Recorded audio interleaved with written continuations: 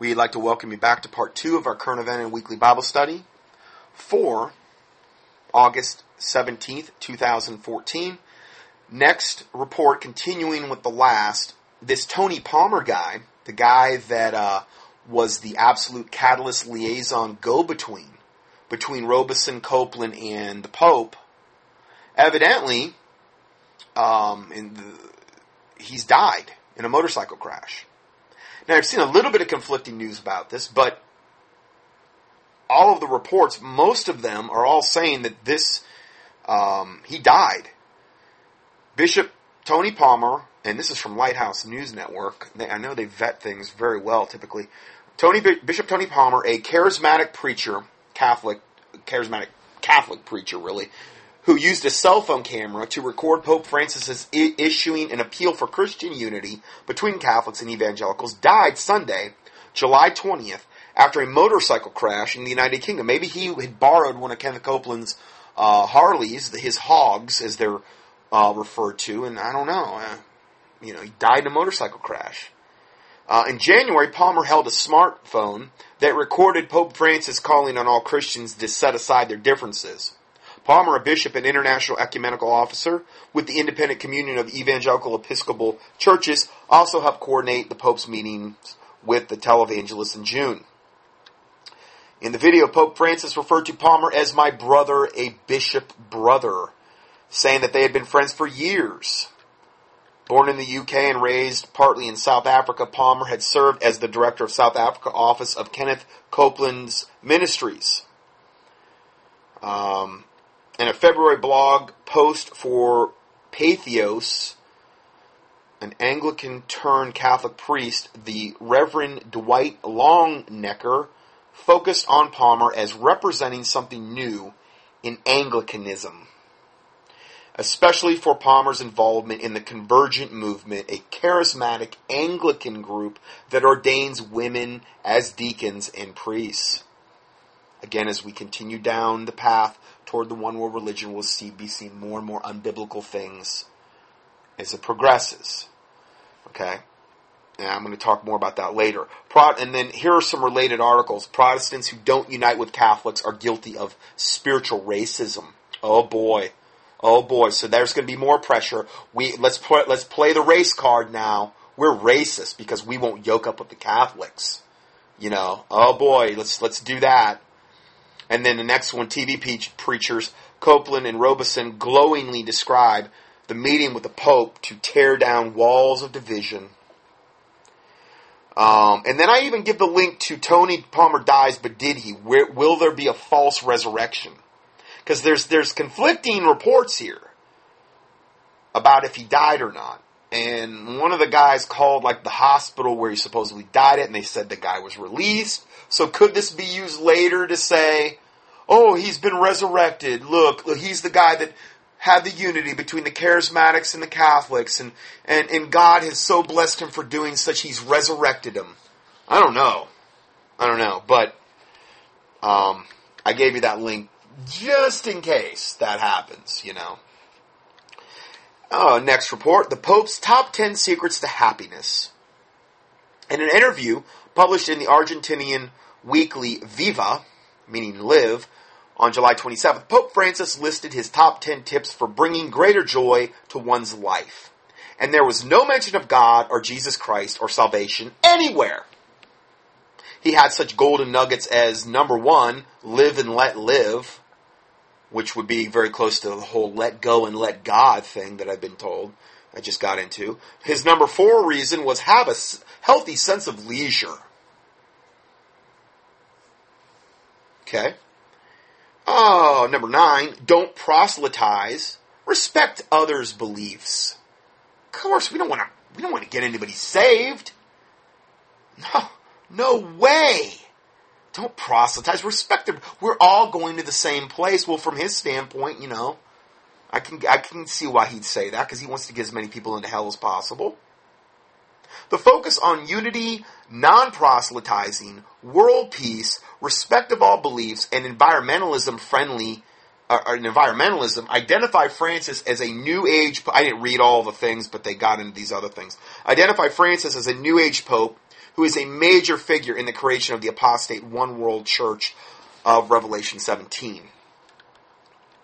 Next report, Kenneth Copeland recants and returns to Catholicism. I'm going to go ahead and play this short video here of Kenneth Copeland, the Satanist. Okay, so this is January 21st, 2014, Kenneth Copeland's annual ministers conference, and I believe this is where we're going to hear Tony Palmer, yeah, the guy that we just said died. Okay, I think this is where a lot of this started. January 21st, 2014, his Kenneth Copeland's annual ministry conference. Let me turn up the volume here.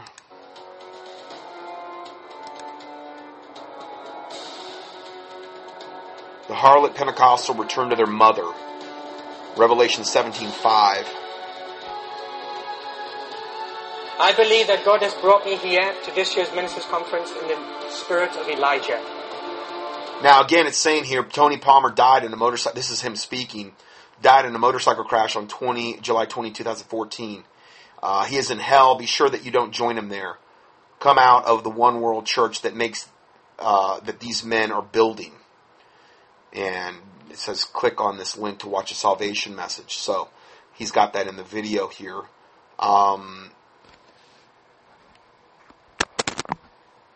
Okay, let's go further. Let me explain.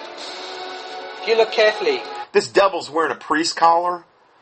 And he's the one he's yoked up with Copeland, he's yoked up with the Pope. I mean, you talk about an abomination. Okay? The spirit of Elijah was on John the Baptist to turn the hearts of the sons to the fathers.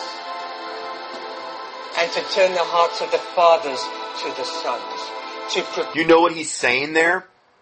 He's twisting that scripture saying to turn the hearts of the sons to the fathers. Meaning, we're the sons because we're just the little peons of the Protestant movement, us charismatics, us Christians, and we need to turn our hearts toward the fathers, meaning, you know how you call a priest a father? Whereas the Bible says call no man father, but your Father in heaven. Okay, there's no Bible for calling a priest father at all. Okay, it's an abomination. Well, this is how he's twisting this verse. To turn the hearts of the sons, because we came out of the mother harlot, being Protestants, right? The whole, Protestantism, they're protesting the Catholic Church, the Martin Luther nailing the 95, theses or whatever to the door. That's what he's talking about. We're the sons and daughters that have come out of the mother whore harlot. And we need to be turned to the fathers, the priests, the fathers. And then the hearts of the fathers to the sons. So they'll have pity on us. The Catholic pedophilic priesthood fathers will have pity on us and take us back into the mother harlot fold. This is exactly what he means when he's saying that. Prepare the way for the Lord. And we know that prophecy always has a double fulfillment. The Lord is the Antichrist, is who he's referring to, though. And we know that Elijah will come before the second coming as well. And I've understood that the spirit of Elijah's going to come. Okay. Elijah's going to come before the... So I don't know if he's talking about pre-trib. Elijah's going to come. Not really exactly sure what he's talking about there, but most likely Elijah and Enoch will be one of the two witnesses that come back, because they're the only two people in the Old Testament that did not die but were taken up into heaven.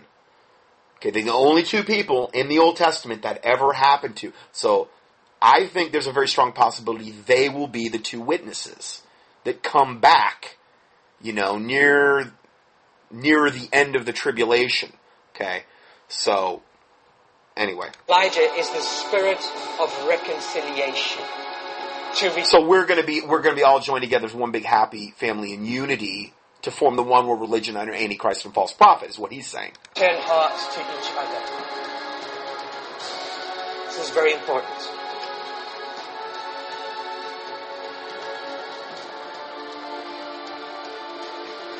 It's very important Catholic, to say. if you're born again, raise your hand if you're born again.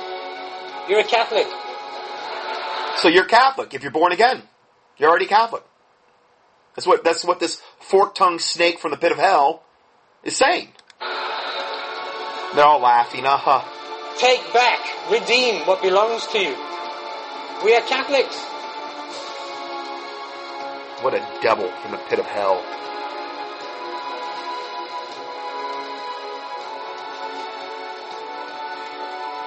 I've come to understand that diversity is divine. It's division that's diabolic. Lying, fork-tongued devil. Jesus said, suppose ye that I come to give peace on earth? I tell you, nay, but rather division. He said division's diabolical. So that... Not if it's dividing you from error. Not if it's dividing you from heretics, from apostates. Division is good then, lest you be defiled with them, lest you be partakers of their sins and of their plagues. This is why God wants us to be divided. Come out from among them and be separate, saith the Lord, and touch not the unclean thing, and I will receive you. He wants us to do that. He does not want us to be united in error. He wants us to be divided in truth. If everybody was walking around in truth, then we could truly be united. But it's not the case, especially now, of all times. They may be one. It's the glory that glues us together, not the doctrines. Not the doctrines. So the Bible doesn't mean anything. That's what glues it together. The glory, what does that mean? The glory of Satan? It's not the doctrines? No, the doctrines are what actually bring us together. Okay? The doctrine of the Word of God. It's the glory. If you accept that Christ is living in me and the presence of God is in me... No, I don't accept that, Tony. The Antichrist obviously operates you fork-tongued devil. And you're in hell now, burning most likely. I mean, if you died. So... literally everything this guy is saying is absolutely straight from the pit of hell. It's like a devil or a demon is literally channeling through this guy. The presence of God is in you, that's all we need. The Apostle Paul said, now I beseech you, brethren, mark them which cause division and offenses contrary to the doctrine which ye have learned, and avoid them. For they that are such serve not our Lord Jesus Christ, but their own belly, meaning their own carnal lusts and desires, and by good words and fair speeches deceive the hearts of the simple. This is exactly what he's doing. By good words and fair speeches, he's deceiving the hearts of these simple-minded simpletons, essentially. These people have no discernment. They have not studied the Word of God. They're totally trusting in false religion and in Kenneth Copeland and some devil that he brings in to speak to them. And my people love to have it so. I'm not saying they're even God's people, but they would call themselves Christians, wouldn't they? For the time will come when they will not endure sound doctrine, but after their own lust shall they heap to themselves teachers having itching ears. Because most of your fear is based on propaganda. Again, everything this guy said, it's like listening to Obama speak. He says your fear is based on propaganda. No, it's not. It's based on the Word of God. I fear yoking up with you, Mr. Devil, Catholic, Father Dude, anti-whatever you are, because you are of your devil, and you are of your father, the devil, and of his lusts, and of his works you will do. You are a vessel of Satan, Tony Palmer. You look like a Satanist too. I'm sorry, it just reminds me of a Satanist. And so he's saying, oh no, don't worry. You don't believe the propaganda. Don't believe the Word of God. Doctrine's not what matters. It's all that matters is the glory, whatever that means, the glory in this case of Satan.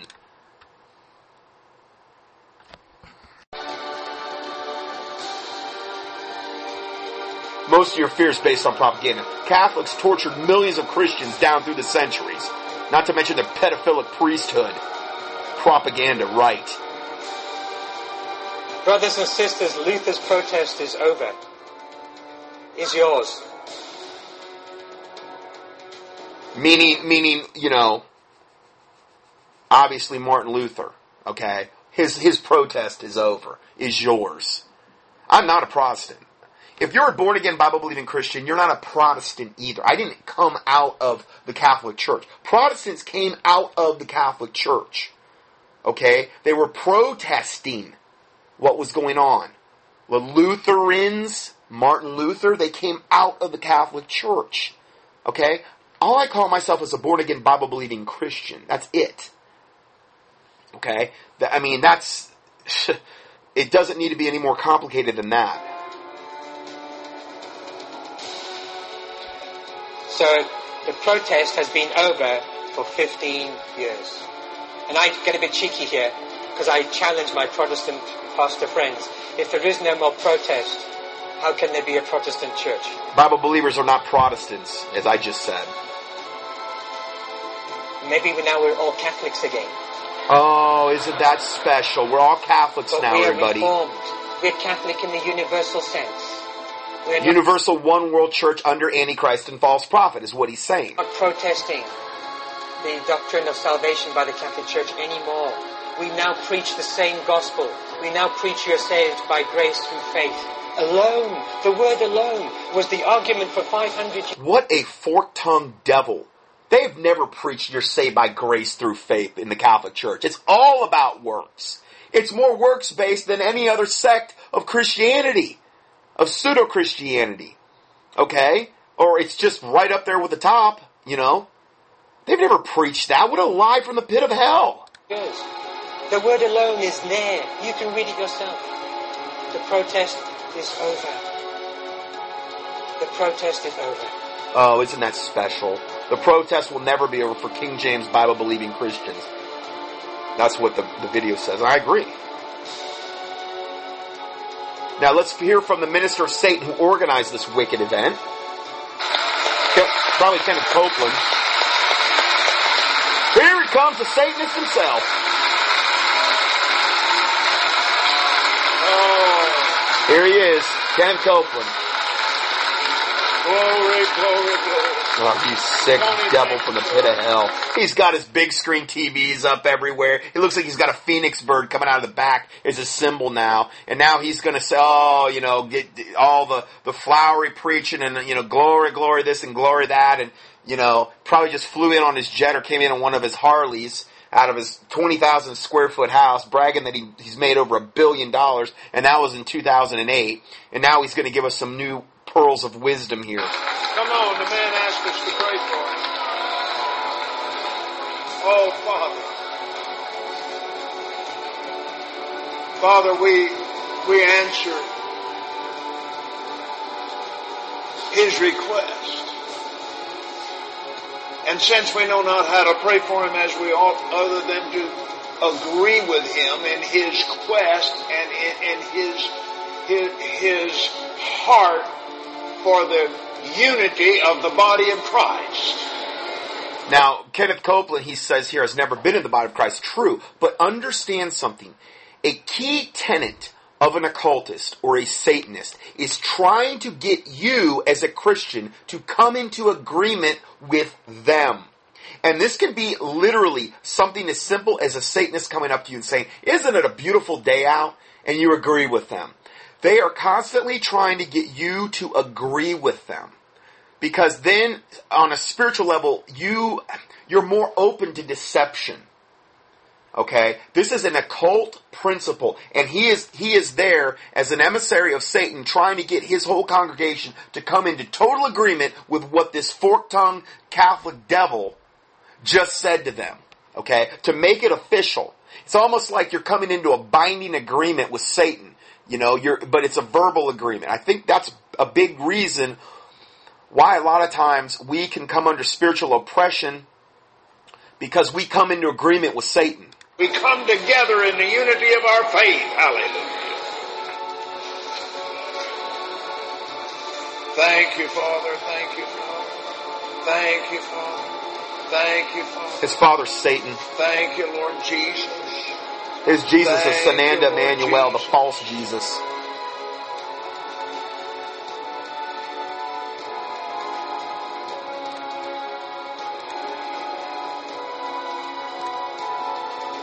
Now listen to what happens when you play the audio backwards, when he's saying thank you. She is no wicked. She is no wicked. Recant.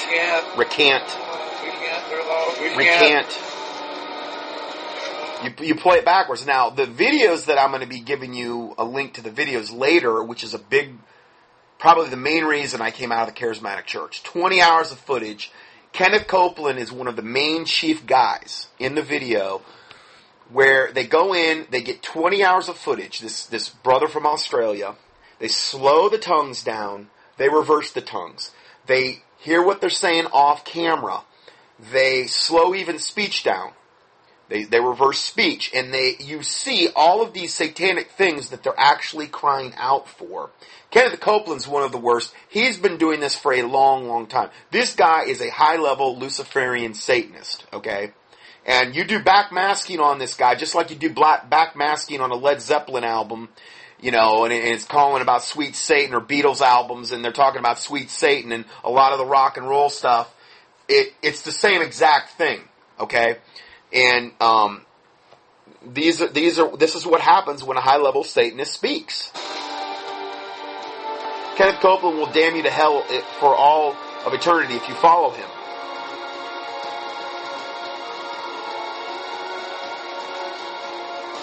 He's got 273,000 plus people on his Facebook page that like him. Hallelujah. Now, Tony Palmer and him are on stage together. I will.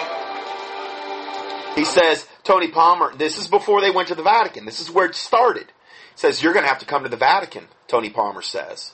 And he says, and Copeland says, I will, I'm available, praise God. Available. Praise God.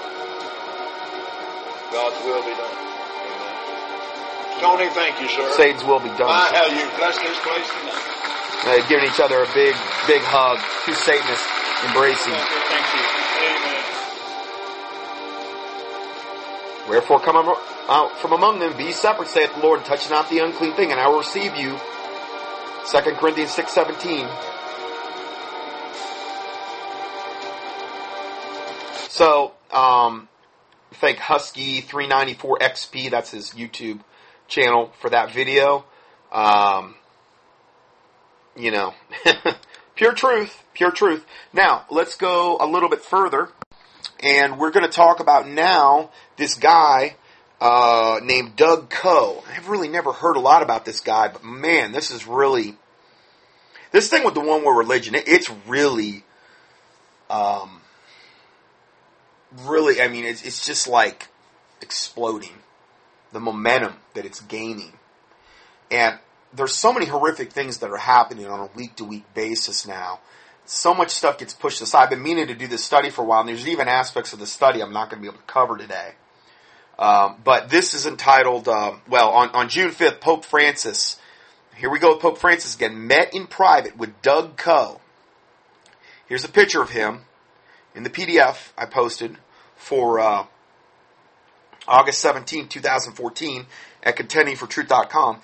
He is one of the most influential evangelicals in the U.S., and the head of, quote, the family. That's what his organization is called. One of the most secretive and most powerful religious organizations in the world. This Doug Coe guy. Quote, the family's connections reach to the highest levels of the U.S. government and include ties to the CIA and numerous current and past dictators from around the world. He has been referred to as the Stealth Billy Graham, I guess by the press, and in 2005, Coe was named one of the 25 most influential evangelicals in the United States by Time magazine. Coe is an ordained Presbyterian elder and serves as a lay minister. As Jeffrey Charlotte for Harper's Magazine said, quote, their goal is an invisible world government organization led by a Christ. Oh, really? Like the Antichrist? That's what they aspire to. That's a secular magazine flat out coming out and saying that. They are very explicit about this if you look at their documents.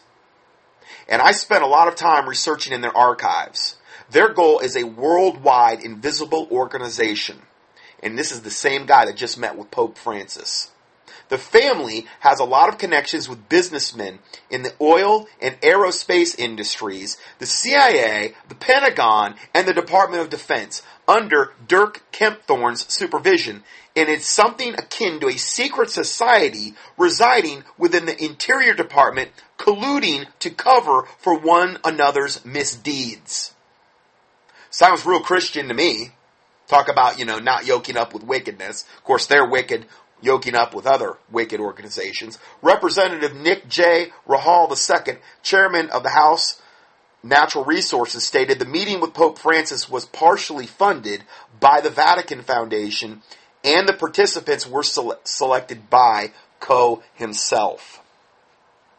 So there we have more evidence of this one world religion coming into formation. Here we have a short video clip where Obama endorses the elitist pseudo-Christian organization Doug Coe's The Family. President Obama is attending a Washington prayer breakfast sponsored by The Family, headed by Doug Coe. So I'm going to go ahead and play this. I'm pretty sure it's pretty short.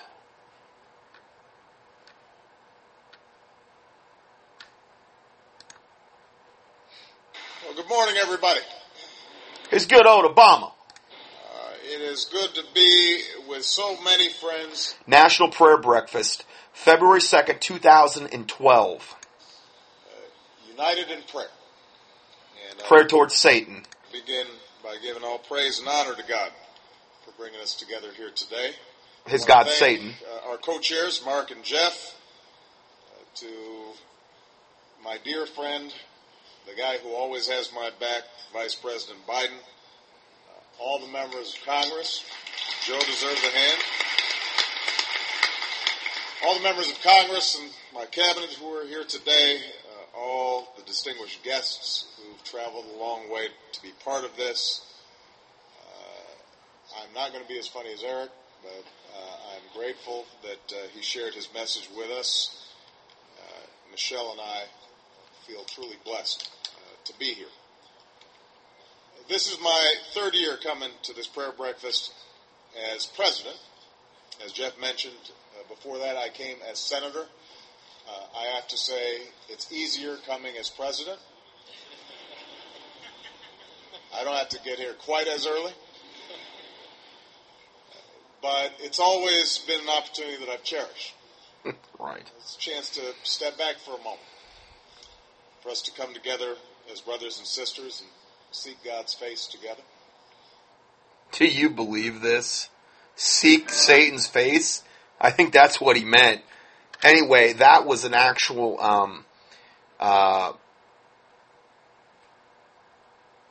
that was actually a prayer breakfast that's put on annually by Doug Coe, The Family, okay? And so he is big time yoked up with becoming not only one world religion, but one world government. There's connections that we're talking Pentagon, aerospace, Department of Defense, all of these. But see, they need that. Satan needs to have a lot of interlinking, big-time organizations with a lot of satanic money behind them in order to pull off a one-world government. It's not just something like you snap your fingers and you got a one-world government. There's a lot of things that have to be torn down and have to be infiltrated before that can properly be brought about. And that's what organizations like this, The Family, are all about. Then we have the next report. Westmont President Gail Beebe invited to meet with Pope Francis to discuss finding common ground between Protestants and Catholics. We just have one report after another regarding this. Okay? Last week, Westmont College President Gail Beebe left Santa Barbara to journey east as part of a select group chosen to visit the Vatican and meet with Pope Francis to discuss finding common ground between Protestants and Catholics. So see, the Pope is really reaching out at a breakneck pace now, because I think his higher-ups, his handlers, whether that's, you would call that the Black Pope, who is actually considered to be the real head of the Catholic Church. He would be the Jesuit General Black Pope. There's a white Pope, who is Pope Francis, and then the Black Pope, would be the Jesuit general, head of the Jesuits, the most secretive, evil arm of the Catholic death cult, or whether it's a family up in the Illuminati that's ahead of them. I don't know exactly who his handler is, but I believe he's been given marching orders that you need to really step this up. We need a one-world religion, and we need it ASAP. And so this is why this is happening. So here is the request. I guess this was the request by the Vatican. Here is the request. Can we find common ground to advance the life and ministry of Jesus? Oh, isn't that special? Attorneys, doctors, and pastors were all among those invited. Even Saddleback Church pastor Rick Warren was asked, but he had a previous engagement. And Beebe was selected to represent the Protestant higher education of North America. There has always been this potential for misunderstanding between Catholics and Protestants. Yeah, that little misunderstanding of the 50 million plus killed during the Inquisitions in the most horrific ways you could possibly even imagine. So many of them true Bible-believing Christians. That's just a little misunderstanding. The whole cadre of pedophilic priesthood, the whole thing about indulgences over the years where you could go and pay a Catholic priest like a certain amount and then you could go, and that would pay the price ahead of time before you went out and raped the little girl. As long as you paid the Catholic Church enough, in indulgences, you could go and do whatever you wanted to. You could rape little girls or little boys or murder, do whatever you wanted to. Those are the Catholic indulgence system, You could go on and on and on about the Catholic Church. Those are just misunderstandings, though, that we've had. Beebe said the post-Reformation Church will have to figure out how to move beyond the fighting that reached its apex 500 years ago. You mean during the Inquisitions? Oh, yeah. And that was Bible-believing Christians' fault, right? That was all our fault. And we need to get back to talking about life and ministry of Jesus. See, they try to make everything Christ-centered. Like Christ would have anything to do with this from a scriptural standpoint. We've already proven that that's such a bunch of garbage, which he called a galvanizing interest for both groups. Notice that all of these things center around unification for the sake of Jesus Christ and having a closer relationship with Jesus Christ and salvation through Jesus Christ. All the things that you would know, let's say a born-again, Bible-believing Christian would want to hear, maybe, potentially, if they hadn't done their homework. Okay? So, the Vatican Foundation has been charged with putting together a variety of non-Catholic Christian groups who can come from different places from around the world. The group that was the key to Beebe's selection was through the National Prayer Movement and the Fellowship Foundation. Led by Doug Coe of Doug Coe again. Yeah. So, the National Prayer Breakfast, which we just heard Obama speak at, excuse me, the group that was key to Beebe's selection was through the National Prayer Movement and the Fellowship Foundation, led by Doug Coe. Evidently, it's some offshoot of the family of Doug Coe, which sponsors the National Prayer Breakfast. So you can see this whole slimy bunch of cast of characters all being united and linked together. Coe is connected to many politicians around the world and across the country, and several U.S. congressmen will be on the trip with Beebe as well. They're really ramping it up. Next report. Charismatics pray over Pope Francis. Now this will warm the cockles of your heart. On June 1st, more than 50,000 charismatic Catholics attended a rally at Rome's Olympic Stadium. One highlight of the event was a special prayer for Pope Francis to be, quote, filled with the unholy Spirit. Spirit. One highlight of the event was a special prayer for Pope Francis to be filled with the Spirit. As he knelt in his papal chair, the crowd murmured charismatic prayers, including gibberish tongues, and sang in the Spirit. Many included bishops and cardinals raising their hands toward the Pope. In a brazen reminder of the heretical nature of this setting, a life-size statue of Rome's Mary, Queen of Heaven, stood in front of the papal podium. Well, you gotta have the idol there to really get the demonic energies flowing, The Pope exhorted the charismatic crowd to exercise spiritual ecumenicism, to heal divisions among Christians. Notice that This is all about joining everybody together and to heal these festering wounds that have been so long going, that they just need to be healed. He also invited the Charismatics to St. Peter's Square for Pentecost in 2017 to celebrate the 50th anniversary of the Charismatic renewal in the Catholic Church. 50-year anniversary, the renewal began when the Assemblies of God Pentecostals laid hands on the Catholics in 1967. See, that's when this all started. The Charismatic Catholics started then in 1967 when they started praying their demonic gibberish tongues. And we're going to get into this. What are the applications of tongues? What are we biblically talking about when we're talking about tongues? Okay. That's when it began. And who imparted those spirits to the Catholics that became Charismatic Catholics? Well, an Assembly of God Pentecostals, when they laid hands on them and imparted these spirits to them in 1967. And look what it's grown to today, where you have Tony Palmer of the Charismatic Catholics coming to Kenneth Copeland, who's one of the biggest guys in the Charismatic movement, and saying we just need to all get on the same page. We all need to get united. One world religion under Antichrist and false prophet. Pope Francis says that he was opposed to the Charismatic renewal when it first began, but now he is enthusiastic and claims to even speak in tongues himself. Nothing is bringing the end-time one-world church together more effectively than the Charismatic movement and its contemporary music. That's a whole other subject, with the whole Christian rock music. We've done many studies on that as well. Now, this is a study that has been kind of a long time coming, and sure to probably make a lot of people potentially mad, but I really had to say something about this whole tongues thing when we have the whole basis of the Charismatic movement being tongues, essentially, and being, quote, slain in the Spirit. Okay? So, tongues is not essential for salvation.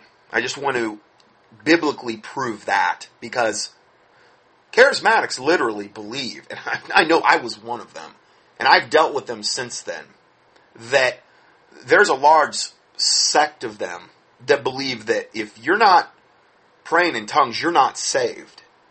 Okay? The bottom line is that the issue of salvation is very clear in the Bible. And if someone isolates a few verses that seem to contradict all the clear teachings in the Bible on salvation, then they're misguided, and this is the basis for all cults. Pseudo-Christian cults that isolate verses in the Bible and dwell on them to the exclusion of the rest of the Bible, which needs to be reconciled. See my teaching on salvation, and I'll give you a link to the True Salvation page I've got where I just go over Bible verses, essentially. Tongues is the last of all gifts mentioned here in the Bible.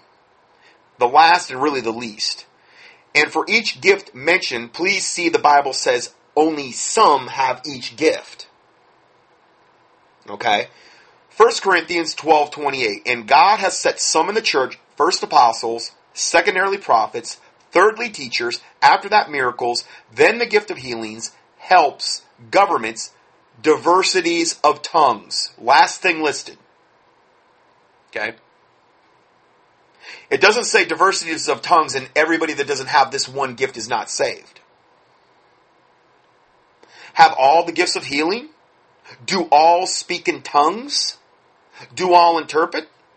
Obviously, the answer to the question is no, not all Christians have the gifts mentioned. So, tongues cannot be a prerequisite to be saved or supposedly filled with the Holy Spirit, as all Christians do not even possess this gift, as many of the other scriptures also teach. Of course not all people have the gift of healing. All people do not have the gift of tongues. All people do not interpret, meaning interpret the tongues.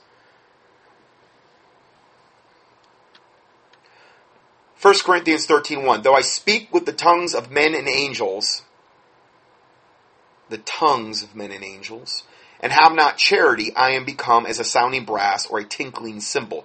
What is the gist of that verse? Tongues are downplayed in that verse. Charity never faileth. This is verse 8 of 1 Corinthians 13:8. That was verse 1 I just read. Charity never faileth, but whether there be prophecies, they shall fail. Whether there will be tongues, they shall cease. Whether there be knowledge, that it shall vanish away. This verse seems to infer that there will come a time when tongues will cease.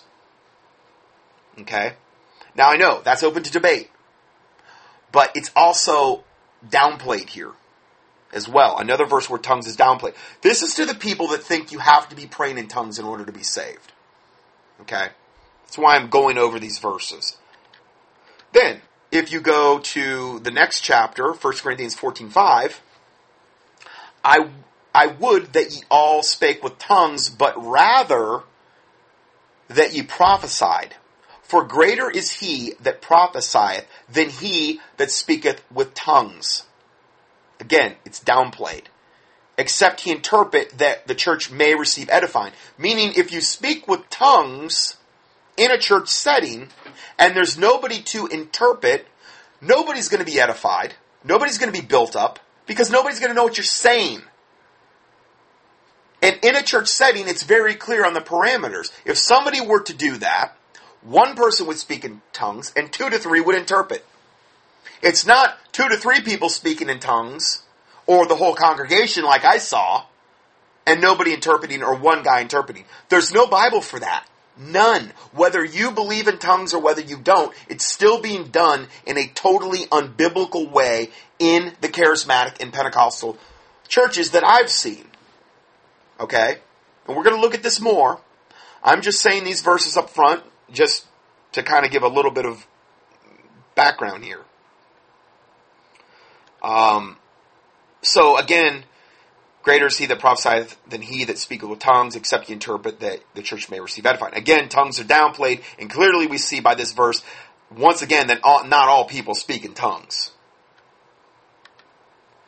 Next verse. Now, brethren, if I come unto you speaking with tongues, what shall it profit you?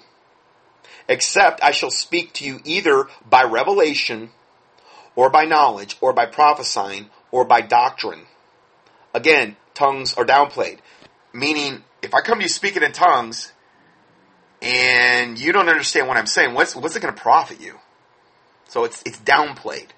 But the charismatics, in particular, have made it like the most important thing there is in manifestation of your conversion and salvation. Oh, you're not filled with the Spirit. I guess you're not saved. Oh, listen, don't tell me they don't say that, because I've been there. I know exactly that's what, maybe not all of them, but most of them, you're not filled with the Spirit. You know, the Holy Spirit never came and dwelt in you. You're not speaking in tongues, so you're really not saved. Oh, so it's works-based. I got to get this gift, or I'm not saved. Well, let's look at the whole modern day start. Where did the modern day charismatic and Pentecostal movement, where was the wellspring of it? Where did it really, what really got it going? What was really the catalyst event? The charismatics and the Pentecostals will both admit that catalyst, the main thing that got the whole tongues, slain in the Spirit, charismatic Pentecostal thing going, was the Azusa Street Revival. This is from their own writings, what they admit to. Again, I know I've been there, I know what they've admitted to, and I know what they've said. The Azusa Street Revival was a historic event that took place in Los Angeles, California, and is the origin of the modern day Pentecostal movement. It was led by William J. Seymour, an African-American preacher. It began with a meeting on April 6th, 1906, so over 100 years ago, and continued until roughly 1915. The revival was characterized by ecstatic, spiritual experiences accompanied by dramatic worship services, speaking in tongues, and intersex and interrace mingling. Now, this is what they're saying. This is what they're looking at the fruit of this whole thing. The participants were criticized by the secular media. Even the secular media was criticizing them as crazy. And Christian theologians for behaviors considered to be outrageous and unorthodox, especially at the time. In today's age, I mean, I see what's going on in the church now, and this would be nothing. You know, John Crowder or devils like that, you know, believe they're out there drinking, taking the toke of the Holy Ghost, like they're smoking the Holy Ghost, in literally like in pipes and stuff, and drinking what they call Godka, which is holy water, and literally getting wasted off the stuff, and posting YouTube videos where, I mean, I don't know, maybe they're faking it, but I don't even think they are. I think they're so demonically deluded and possessed that this toking the Holy Ghost and this Godka that they're drinking, and they dress up like monks and stuff. I mean, it's another part of the ecumenical contemplative movement. It is so blasphemous and so evil what people like Crowder and his ilk are doing. You know, I mean, it would blow anything I'm going to be talking about today out of the water. Totally blow it out. I mean, wouldn't even be in the same. But back then, when morals were a much bigger deal, when things were, you know, 50 times more conservative than they are now, it was a big deal.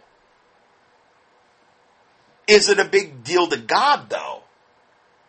You know, behaving in a totally insane manner, like in charismatic services. I think that if God changes not, and He's the same today, yesterday, and forever, and that we're supposed to operate in decency and in order, and we're not supposed to lay hands on suddenly on no man, and we're also to know how to behave ourselves in the house of God, and we're not to be a stumbling block before our brother or sister. I think it's important how we act, you know, from a biblical standpoint. Obviously it is. Pentecostal-type manifestations and beliefs existed long before the latter rain events at Azusa Street, but it was at Azusa Street that Pentecostalism took proper shape and form. The inception of any movement is important. Was it holy? Was it a holy and godly event? Or not? This paper will show beyond a shadow of a doubt that the birth of Pentecostalism was defective, and a monster was born. Now look at what did we talk about today? The charismatic church finally, officially yoking up with the Catholic whore. What is that fruit of? What is that? What ultimately spawned this charismatic monster that has now officially, openly yoked up with the Catholic Church? Well, this is where it started. This is what they admit to. Well, the Bible says in Psalm 11 verse 3, if the foundations be destroyed, what can the righteous do? So if this had a wicked, corrupt foundation from the beginning, Jesus Christ said that a wicked tree is only going to produce wicked fruit. A good tree beareth good fruit. And by their fruits you shall know them. So what we're going to do today is look at fruit. Regardless of how you feel about this particular subject, I just want to look at the fruit. I came out of this movement. So, you know, you're not going to call or like email me and try to convince me that this is so holy. I know what's went on there. And that was in like the 90s, like the mid 90s in that area. Well, a little bit, 96, 97. Who knows what it's like? Oh, I mean, I've seen videos. Listen, I'm not saying I'm special at all, okay? If I got what I deserved, I'd get death and hell. Okay, I don't deserve salvation through the Lord Jesus Christ. I don't deserve His mercy and His grace. I would be the first to admit that and agree with you about that. I'm not saying this stuff because I think I'm better. I came out of this, though, so this is kind of a near and dear thing to me. The Lord convicted me when the whole Todd Bentley thing was happening. Mr. The bald, tattooed from head to toe preacher, that the whole Todd Bentley revival happened. Remember that? The whole Lakeland Todd Bentley thing? Okay. Key in Bentley in the keyword search box at contendingfortruth.com. In fact, I'm going to do that right now. Now, some teachings I did that led up to that point. If you key in Bentley, Bentley, in the keyword search box at contendingfortruth.com, I did a 5-part teaching on, one of them was, Bentley's Kundalini Calling to Open the Stargates for Satan. Nice little light, whimsical title there. I did that one. It's a 5-part teaching there. And then the other one, this one I did before that, Lakeland Revival, Convicted Child Molester, Todd Bentley, he was a convicted child molester, Lying Signs and Wonders. And there was a 3 or 4-part teaching there. And then another one, God TV, Lakeland, Todd Bentley, and Satanism. Okay? These people are pure evil. Now, I did put the keywords in here. I was hoping that it would be easier to find. But you're going to have to do a separate search for Todd. Okay? Todd Bentley, you just key in the word Todd, T-O-D-D. And if you scroll down, you'll see Breaking Current Events. This is from August 3rd, 2008. Okay? Todd Bentley's False Revival Shutdown. Now, this is one of the most amazing, coolest things that the Lord Jesus Christ has ever let me be a part of. I don't take credit for this, but I do think that God can use people, if they're willing, to go out and do this stuff. And in this teaching, we will be discussing the following topics. Our report from the recent 7/30/08 road trip up to Todd Bentley's blasphemous Lakeland tent revival. Now, I discuss other things too. It's just one part. But basically, me and my listener, kind of former listener, Doug was married to Lisa, and they were part of our small, home Bible study a long time ago for my new listeners. And when we were down in North Fort Myers, Florida. And Doug and I, we decided we're going to take a road trip. There was a couple places we wanted to pray over and against leading up to Lakeland. We stopped a couple places that were connected with highly occultic, cursed things in leading up to Lakeland. I always tried, when I took trips, especially back then, I tried to go to as many cursed devil places that I could go so we could pray against it. Spiritual warfare stuff.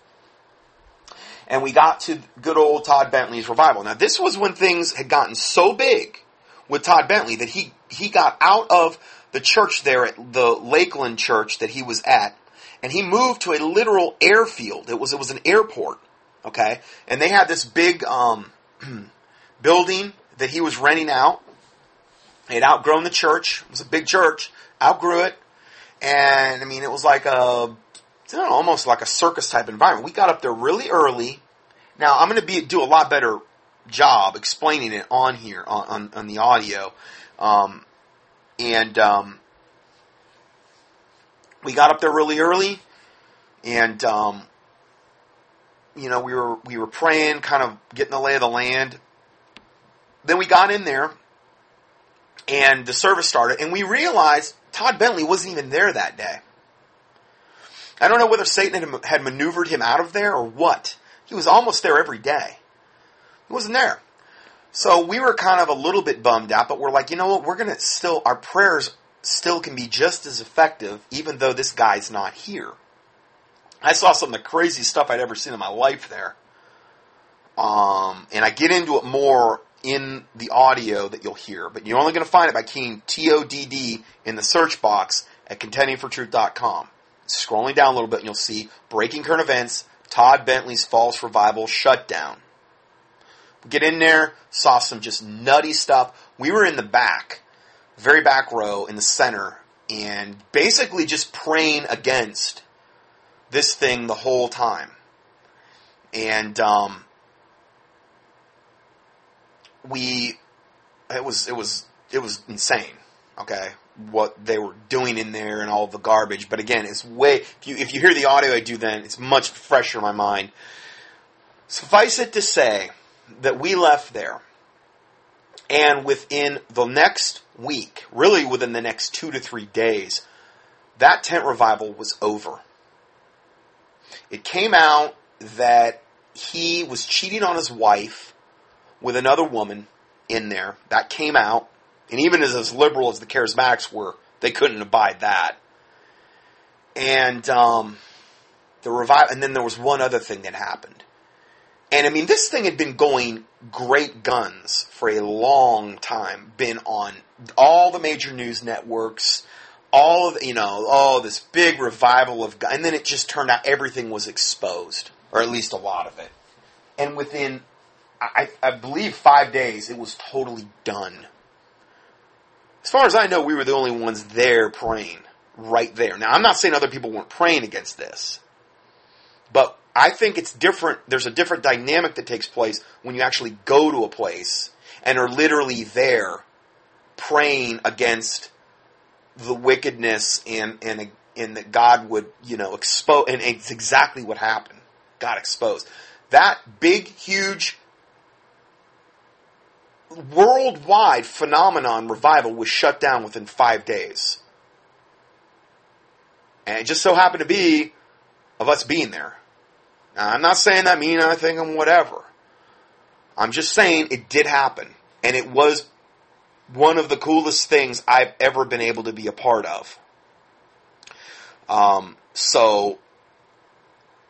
I mean, that was as charismatic as you could get. If you listen to these other teachings, you just key in Bentley. I mean, this guy is, this is the logical progression and evolution of the Pentecostal movement. This is where, this is like, okay, it started here at Azusa Street, and the stuff that was going on there was bad, but like, what it's evolved into, and then now you have like Crowder and these other guys toking the Holy Ghost and drinking their Godka and yoking up with the Catholic Church and just all manner of blasphemy. What is the fruit? Years and years and years later, where both the Pentecostals and Charismatics say that their movement was birthed from. What is the fruit of this? Is it good? If it was so holy and so righteous, why are they yoking up with the Catholic Church openly? They've been doing this for years, obviously. But now it's getting to be just flat out open.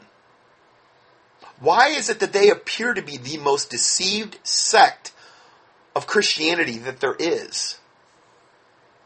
I'm not saying that all denominations aren't deceived, but I'm talking about the most deceived, the most deluded, the most enthusiastic to yoke up with the Catholic whore. Why? By their fruits you shall know them. Have to ask yourself that question. So, going back to the main article. The inception of any movement is important. Was it a holy and godly event or not? As a child, meaning this movement, as a child, early day Pentecostalism, it displayed an immaturity of outlook. As a youth, it desired adventure and started to flex its muscles early in the 1960s when Charismania began. Of course, I know you can say it began there, but I really believe it began at Azusa. I mean, what they were doing was very, very common in charismatic churches. Then, in the 1990s, the true nature of the monster was revealed as it rampaged the world and destroyed countless churches and Christian lives. It was called itself the Toronto Blessing and personified the biblical description of Satan as an angel of light and his activities as works of darkness. Now, remember I said there was that series of tapes that brought me out of the charismatic church? Okay. These are the tapes. The Toronto Blessing Unmasked, evidence that will shock you. On this video, you will witness the evidence that clearly shows men like Benny Hinn, Kenneth Copeland, Rodney Howard-Browne, Mike Evans, and many others to be real, practicing Satanists who were posing as Christian pastors. And at the time, this was the original advertisement. I just wanted to show this to you so you would see that this is like legit. Even gives you the guy's address and everything. I don't think the address is valid anymore. It's from Australia. I tried to write the two they're not. This was a long time ago these tapes came out, and I can only imagine the pressure that was put upon them by these Satanists to shut them down. I actually got a set of the tapes, and I had them, and I sent them to a listener who offered to put them up on YouTube. I don't know how to convert VHS and do all the YouTube, and I didn't have time. And it took him a while, but I even mentioned in one of my teachings that the tapes, I don't know what happened to them, and he heard that, and then he put them up, which I do appreciate that. And they're still up there. I'm surprised. And I told him, I said, you need to put at the start of this that you really want to pray quite a bit before you even think about watching these things. Because they're really demonic. I mean, like, I remember I got done watching them the first time. It was like 20 hours. And I was like, oh, man, I've seen enough. You know, I mean, you just feel drained. I mean, it's not like fun. It's just a really downer thing. Especially if you were literally coming out of that movement and you had a lot invested into that and you had a lot of friends in it, which I did. And it wasn't like, oh boy, I'm so overjoyed seeing this, you know. Anyway, I give you more info about it. And then I actually went up today and I found the links that are, one is all of the, well, I don't think it's in entirety, but it's a lot of the video in one. The first one, though, it's 21 parts. And you click on that, you start on part 1. So I give you the links here on page 7 of the PDF for 8/17/2014 at contendingfortruth.com. There's a picture of the actual outside of the video. Like when I got it, there's a picture of the video cover, the VHS. This is how long ago this was. Okay. And then I also found other websites regarding the videos that actually have the quotes that you're hearing on the tapes. But somebody took the time to actually type them out and put them in a print format that you could actually read them. Okay? And the article, going further, it says this article deals with a very serious allegation by a Christian brother in Australia. He has uncovered evidence that Kenneth Copeland, Rodney Howard-Browne, and many of the other famous preachers were actually Satanists posing as pastors. This evidence comes straight from the lips of these men themselves, as by closely analyzing their tongues, they can be heard calling upon and praising Satan. The way they praise Satan is in front of crowds, is by mixing the praise in with their tongues, or actually reversing the what they're saying in tongues, or even in what they're speaking, you can hear them praising Satan as well. Okay, and unbelievable as this will sound to many, it is only viewing these videos that can make an accurate judgment. Anyone who doubts these quotes, please go to, and there's a link here. I don't know if this link's still valid, but like I said, the tapes are literally up there. Now, here's what you have to understand. These are VHS cassette tapes, old ones that came from Australia. I don't know if I got mine from California, because then that other guy, he converted them. But they're like copies of copies. Of copies. So, they're not all, the greatest quality. I wish I had the original and we could have put that right up there. But they're the best we could do. The best, that could be done. And so, just please bear that in mind. But example 1, this is just a little bit of a couple different things that were said. Example 1 on the tape says, while pretending to speak in tongues, Kenneth Copeland says the words, quote, "Come take the mark of the beast," as he invites Dennis Bork to come forward for the ministry. Now, this is the same guy that we were just hearing with Tony Palmer. This was years before that. This is the same guy saying to Tony Palmer, yes, I'm coming to the Vatican, I'm available. saying, "Come, take the mark of the beast." And you can really do this in tongues pretty easily. Especially if you're not like speaking right into the mic and, Example 2, Kenneth Copeland says the words, "Tell my brother now, take the beast, take together Satan. Here, yeah, we have the mark of from the beast." Not all of them are totally like perfectly linguistically sound, but you get the picture here, okay? He does this as he communicates with Rodney Howard-Browne, who referred to himself as the Holy Ghost bartender, which is probably where Crowder got the whole idea of this Godka thing. He called himself the Holy Ghost bartender. In supposed tongues, he communicates with Rodney Howard-Browne in tongues about a man who is about to be prayed for by Rodney Howard-Browne. Now, what these Satanists are doing is just imparting devils into these people they're laying hands for and, quote, praying for. These examples go on and on and on for about 20 hours. I mean, when you're done, it's like, oh, okay, I don't need to see anymore, type of thing. Now, back to the main report that we're talking about here. Old-style Pentecostalists might throw up their arms in horror at this lineage, claiming they have nothing to do with this evil Toronto movement, or Copeland or Pensacola or anything, but they are wrong and deluded. They are the parents of the charismatic movement that produced the Toronto Blessing. Even if they attempt to distance themselves, they came from the same family lineage starting at Azusa Street. Now, the guy that wrote this article was really, I toned his rhetoric down some because it was almost like he was coming off like really super condemning. And listen, I came out of it, and I think that, we don't need to beat somebody over the head and try to belittle them. And I'm not saying he was belittling them, but I think he could have done it a little nicer way, is all I'm saying. So I tried to tone this down a little bit. I kind of edited. And we're getting the gist of what is being said here without having to be so like repetitively over and over. You're being deluded, you're being deceived, okay, that's going to be apparent by what we're going to be doing, what we're going to be talking about today here. Going further, but even though the same, this is pretty hardcore.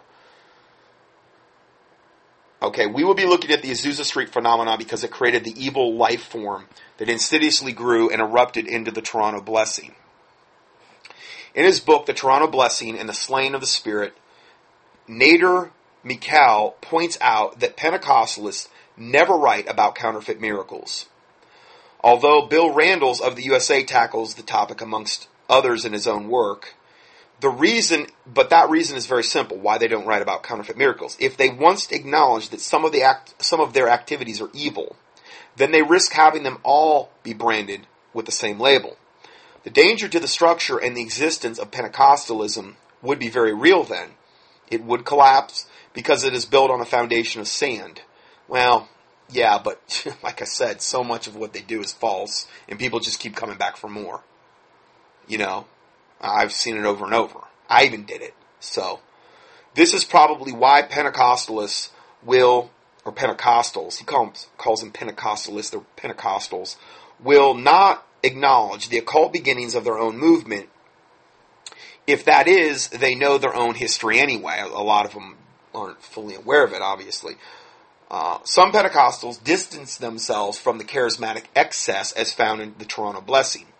Some even distance themselves from various leaders, such as John Arnott of Toronto and or John Wimber of Vineyard. Wow, that just hit me. John Arnott was one of the guys in this picture with Pope Francis, with Copeland and Robeson. Pictured, I'm going to skip ahead, in this picture, Reverend John Arnott and his wife, Carol, co-founders of Partners for Harvest Ministries in Toronto, Canada. Evidently having to do with the good old Toronto Blessing. Okay, and again, I forget stuff too. what is the Toronto blessing? Let's define the Toronto blessing, because this is heavily emphasized as ultimate fruit of what started at Azusa Street. The Toronto blessing is a supposed outpouring of the Holy Spirit on the people in the Toronto Airport Christian Fellowship Church, formerly the Toronto Airport Vineyard Church. On July 20th, 1994, a Pentecostal pastor named Randy Clark spoke at the church and gave his testimony of how he would, quote, get drunk in the Spirit. And again, now you see where that's evolved to, with guys like Crowder getting high on the Holy Ghost and drinking Godka, Catholic holy water, and getting literally drunk. Okay? Drunk in the Spirit and laugh uncontrollably. In response to this testimony, the Congress erupted in pandemonium. We're going to define that word later. Pandemonium, with people laughing, growling, dancing, shaking, barking like dogs, and even being stuck in positions of paralysis. These experiences were attributed to the Holy Spirit. I mean, that's really dangerous. They were attributed to the Holy Spirit entering people's bodies. The pastor of the church, John Arnott, the same guy, hey, he earned his stripes. He served Satan well. He gets to go, get on the plane, and go meet with Pope Francis and be one of the guys there that are officially making it official that we are yoking up with the Catholic Church. This has been a long time coming. He paid his dues. Membership has its privileges. The pastor of this church, John Arnott, referred to it as a big Holy Spirit party. The moniker Toronto Blessing was given, and the church was soon in the international spotlight. When this blessing is held in light of Scripture, however, it can scarcely be called such. Absolutely nowhere in Scripture can one find a precedent for what is happening, or what has happened, at the Toronto Airport Church.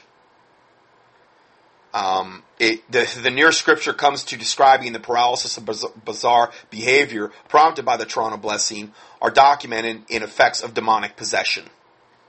See Mark 9, verse 18. But see, this is fruit. Where did the inception of this happen? Azusa Street.